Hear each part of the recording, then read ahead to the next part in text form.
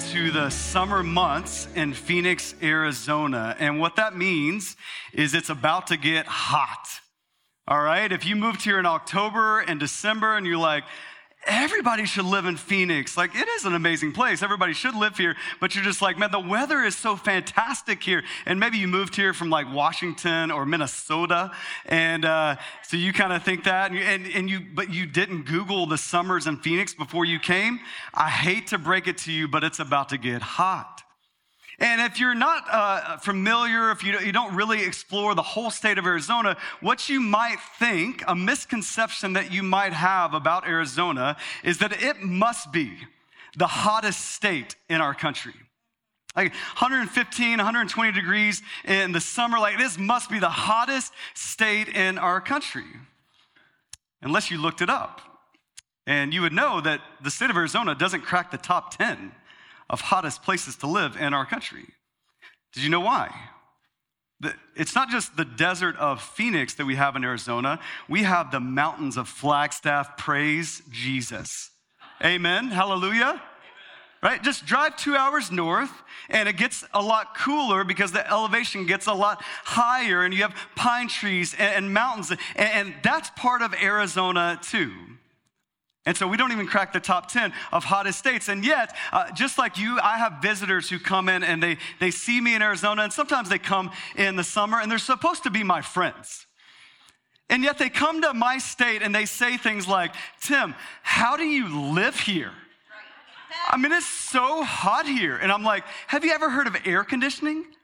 Like, have you ever heard of swimming pools? Like, we have those things, and we use them, and that's how we live here. But what's ironic for me specifically is I grew up in Texas, and I got Texas friends saying that kind of thing to me. Did you know that the hottest state in the country is Texas? So take that, Texas, but go Mavericks. Sorry. I just want a lot of you and just heard a lot of you at the same time. Simultaneously, I hear some booze coming over there. Okay, let's keep it clean, guys. All right. But that's a misconception about the state of Arizona. Here's the reality. We have lots of misconceptions in our world, but not just with our world, with our faith.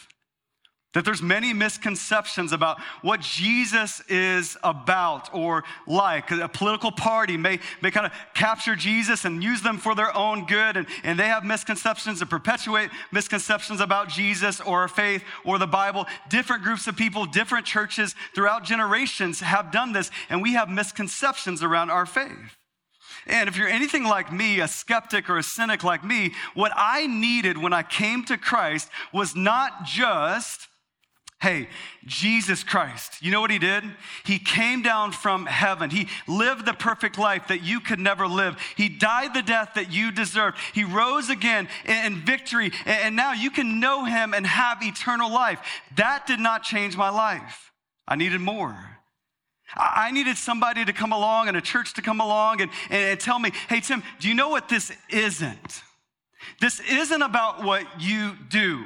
This isn't about your merit. This isn't about religion. This isn't about those things. I needed to clear up some misconceptions that I had. It is about what Jesus has done. And in fact, before we ever get to what you do, Tim, it's about what Jesus has already done on your behalf. And as those misconceptions of the faith, for me, began to be unwound, it started to clear up this beauty of the reality of the gospel of grace. And that's what transformed my life. That's what made me a pastor. That's why we started Phoenix Bible Church, because I started to meet other people and they had their own misconceptions about faith and Jesus and the Bible. And I want to desperately, hey, let's clear up those misconceptions. Like, you believe that about Jesus, or you don't believe this about Jesus? Well, good, I don't either. That's a misconception. Let's take you to God's word. Let's talk about who Jesus really is, what he has done for you. And it's not these things, it's this thing. And I believe one of the greatest misconceptions revolving around our faith is this idea of giving and money.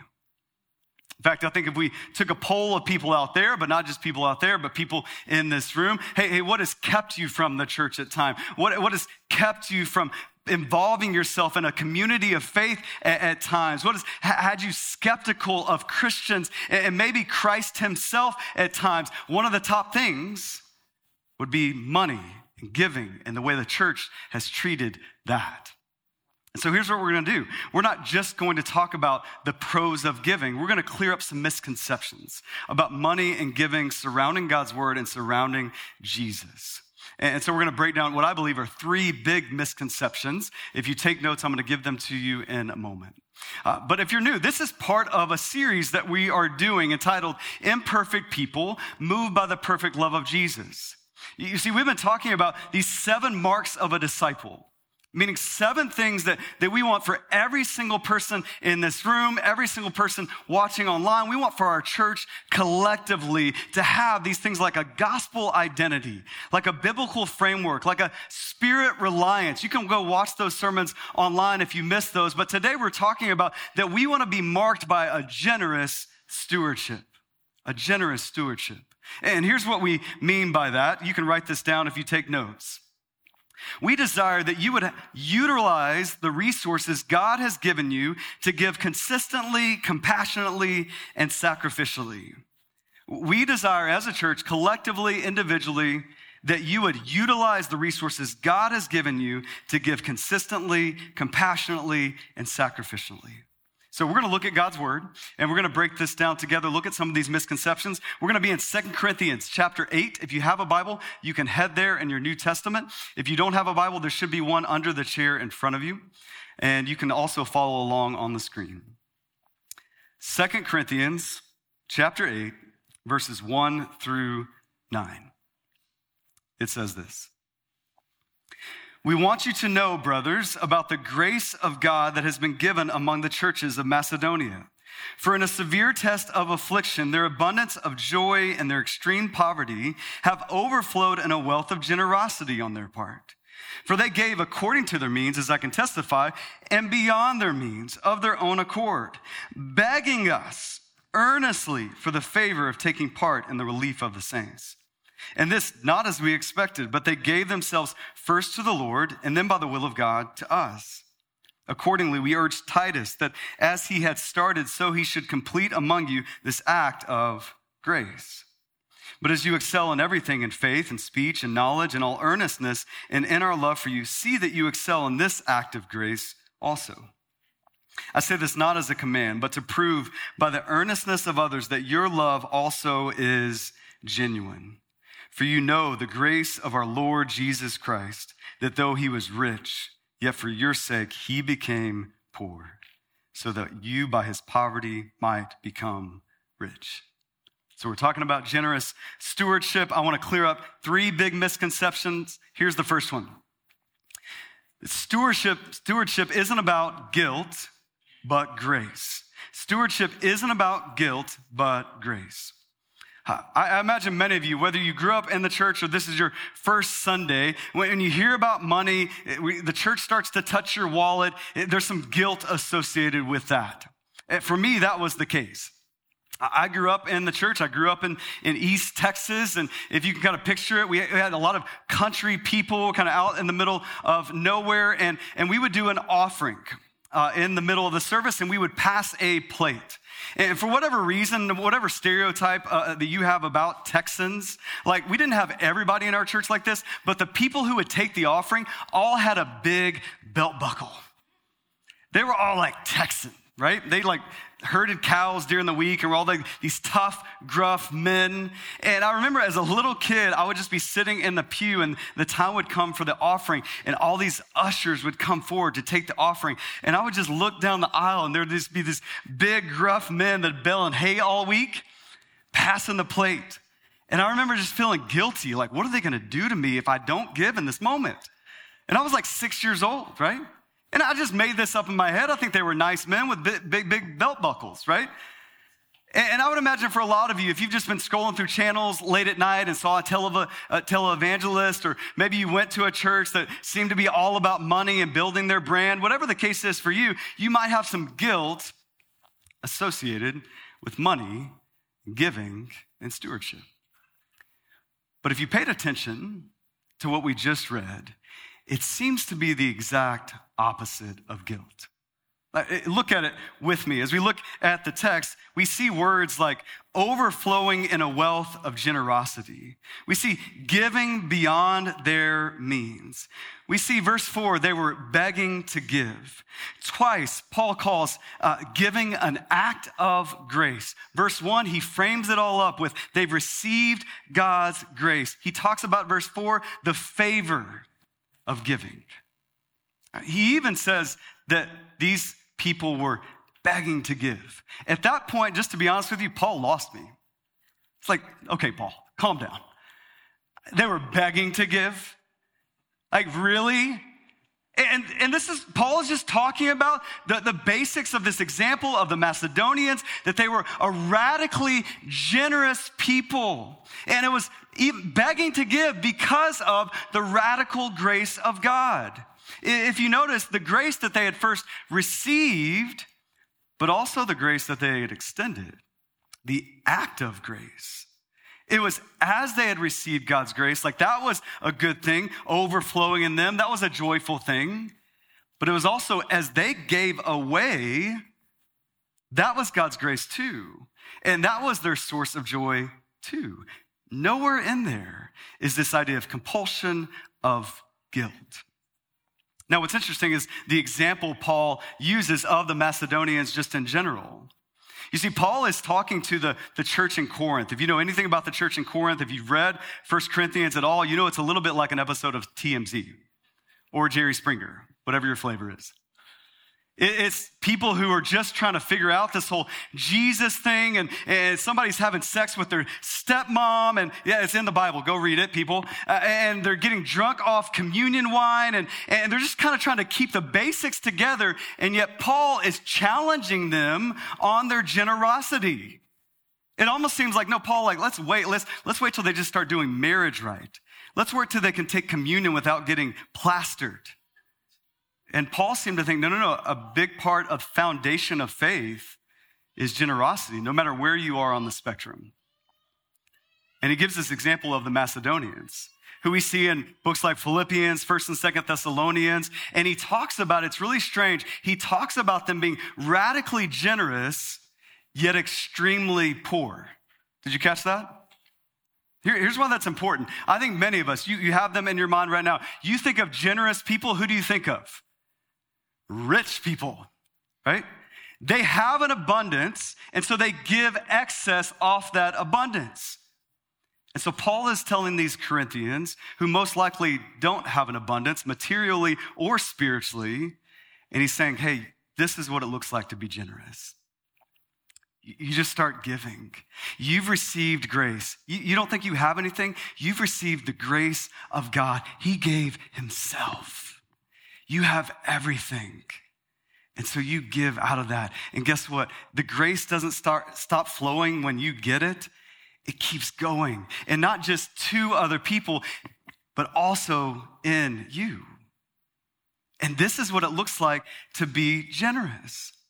And I think some of us, we may push back, and we may look at examples like this, and they're begging to give and giving generously, and yet they're poor. And we may think, well, Tim, that was different back in that day. Like Paul could give this example because in that day, they didn't really have anything to give. Not like we do. I mean, they probably had like like rocks and sand and like a hut. I mean, these Bible times, like that's what they gave, like big deal. Like I got a mortgage, Tim. Like I got my investments, my stocks, I got Bitcoin. They didn't have that back in that day. Here's what you need to know. As you read the Gospels even, Jesus talks about money. Do you know why? Because they had money. They had taxes that they paid off that money. You have corrupt tax collectors like Zacchaeus and other people who even followed Jesus who were corrupt. Do you know why they were corrupt? Because there was money to be had. There was things that they could accumulate. And so as he talks about generous people, they were giving real money and real possessions, right? And in some ways, they had it harder than we do. You see, today we got banks and ATMs, and we can deposit a check on our phone. We have social services for people who don't have money that they did not have, and yet they were generous. So the question we have to be asking is, how? How are they generous? And Paul says, it's all wrapped in grace. It's all wrapped in grace. Just look at verse 9 with me. For you know the grace of our Lord Jesus Christ, that though he was rich, yet for your sake he became poor, so that you by his poverty might become rich. See, it's no mistake, Jesus is the example of generosity, because that's what the Macedonians had experienced, was Jesus. That's what the Corinthians, they didn't have a lot else. They didn't know how to do marriage or communion, but they had received Jesus. That God in heaven, the one who hung the stars in the sky, the one who put the planets in motion, the one who's sustaining your very breath right now. Do you know what he gave? Himself. He was rich in glory in heaven, seated on a throne. And it wasn't just that he came to earth and rolled in and everybody celebrated him and he was victorious and he was born in a palace. No, he came all the way down to a barn and a stable.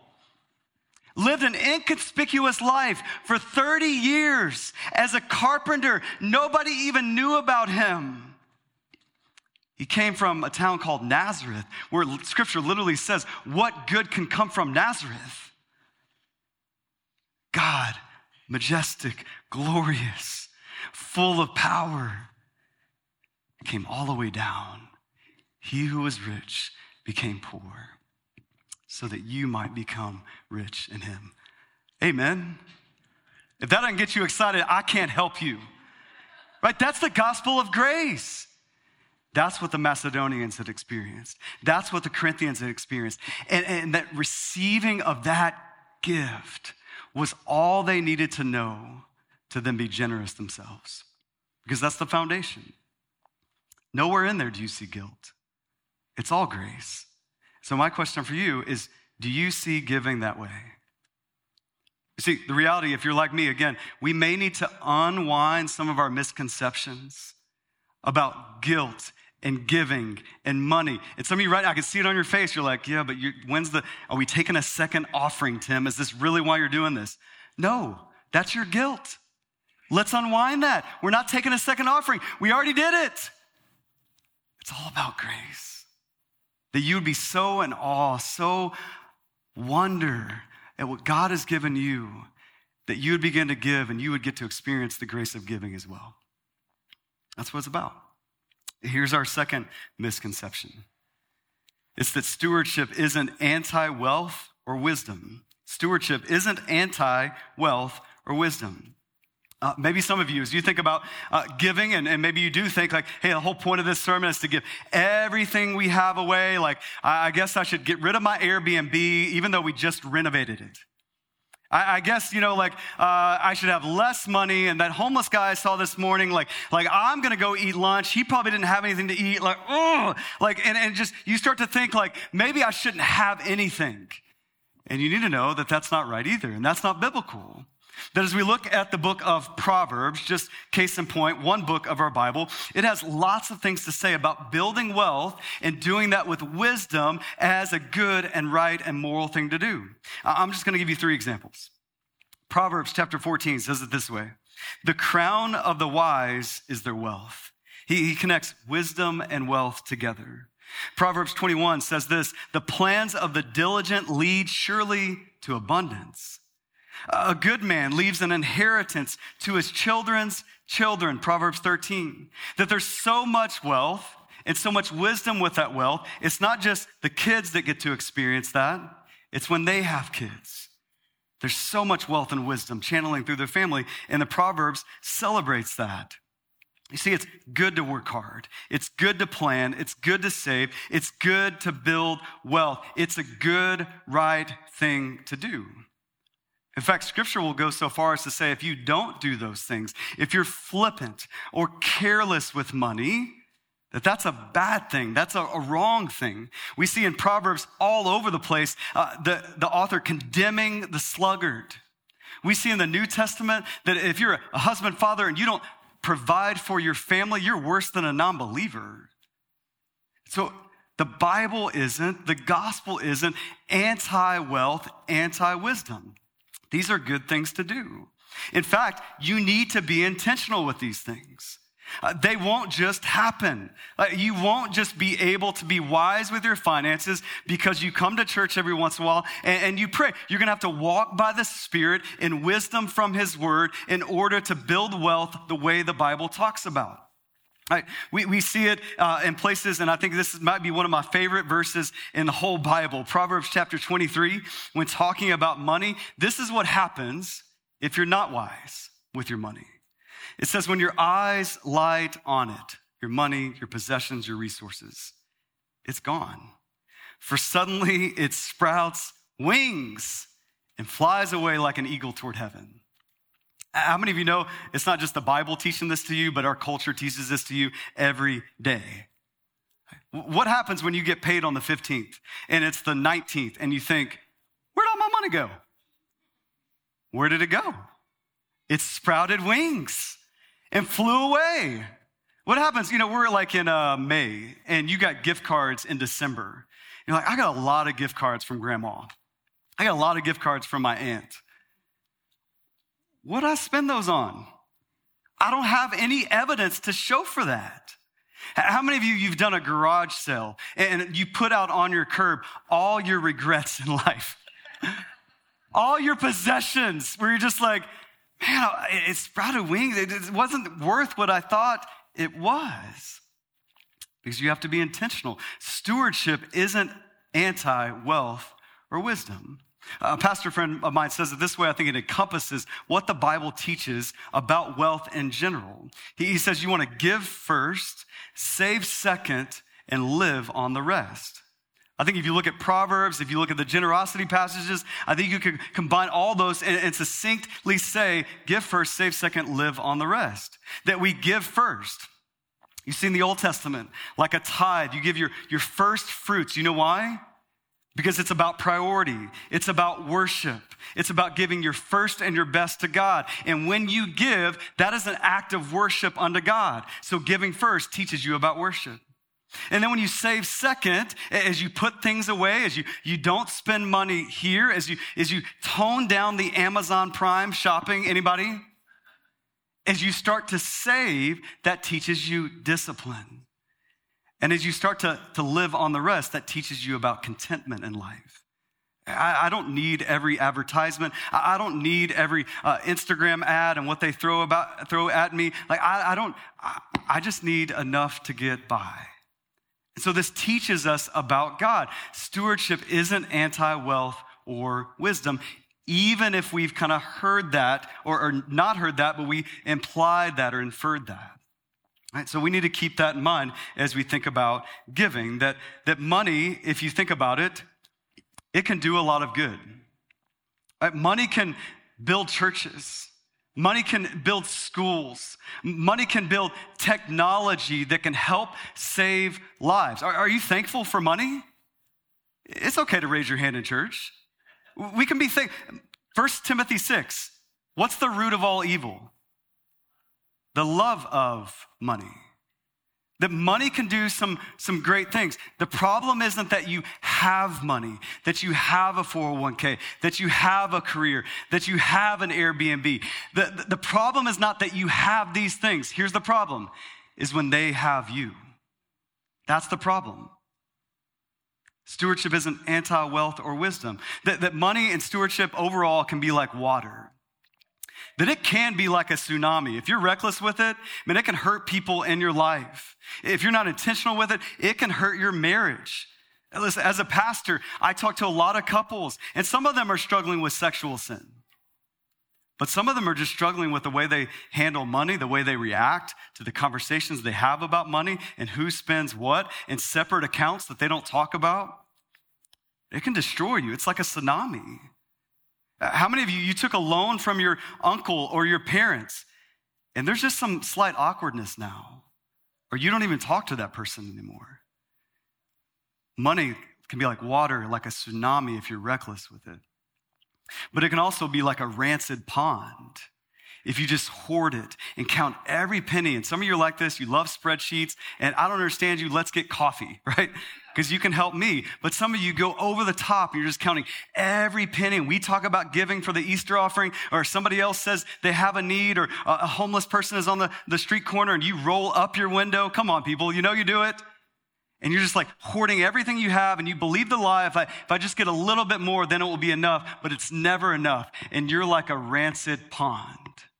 And money can be like that as well. See, money biblically, it's not like either one of those examples. It's like a river. It flows to you, but also through you as you give generously. That's the whole point. You give first, you save second, you live on the rest. You get the blessing of money in your life, but you also give the blessing of money in your life. And that's when you begin to understand the blessing, when you give it away. That's when you begin to really receive the grace, is when you give the gift of grace. That's the whole point. And so we have to unwind some of our misconceptions. Maybe you have some of those. Here's the third misconception that I think we often have around money and stewardship. Stewardship isn't separate from faith, but essential to faith. Look at verse 7 with me. Paul says, but as you excel in everything. Remember who he's talking to. The Corinthian believers, young believers, just trying to figure out how to fight sin, how to love their neighbor, how to not have sex with their stepmom. That's who he's talking to, okay? And he says, as you excel in everything, fighting sin, reading God's word, prayer, loving one another, in faith and speech and knowledge and all earnestness, and in our love for you, see that you excel in this act of grace also, giving. Verse 8, he goes further and says it's proof that your love is actually genuine. Paul says to grow in Christ is to be generous. That you can't disconnect those two things. And yet how many times in the Christian life, in our communities, in the church as a whole, do we disconnect these things? And this is partly my fault, okay? So I'm just gonna, pastoral confession, I apologize, I am sorry. Because I contribute to this. Do you know what I do? And do you know what we do as churches and pastors? Is we tell you how to grow in everything. We tell you and we help you grow in your prayer life. We give you a prayer study guide, and we say, hey, pray prayers like this, and let's fast and pray together. You know what fasting is? It's not just removing something from your life. It's replacing it with prayer in your life. And we'll equip you around prayer. We'll equip you around the Bible, and we got study guides for that. And we have studies for that and classes for that. And we have equip nights where we'll talk about how do you engage culture in 2022 with God's word? Like, what does that look like? And we'll equip you how to love your spouse and be faithful to your spouse. We'll equip you and set up even service events for you to go love your neighbor, because the Bible calls you to do that. And yet about giving and money, just stay silent about that. I'm just going to not talk about that as your pastor and hope that you figure it out. Paul says, that's off. Just like everything else, prayer, scripture reading, evangelism, loving your wife, you need to grow in giving. And yet, here's what we do in the church. We never teach you what that looks like because we're too afraid to talk about it. Listen, y'all are a little scary, but that shouldn't keep me from talking about giving, amen? I'm going to keep talking about it even if you don't say amen. But I got to talk about this because I'm your pastor, your shepherd, and churches and pastors everywhere. What Paul is saying is, hey, this is all wrapped up into one. And you see that as you look at the Bible.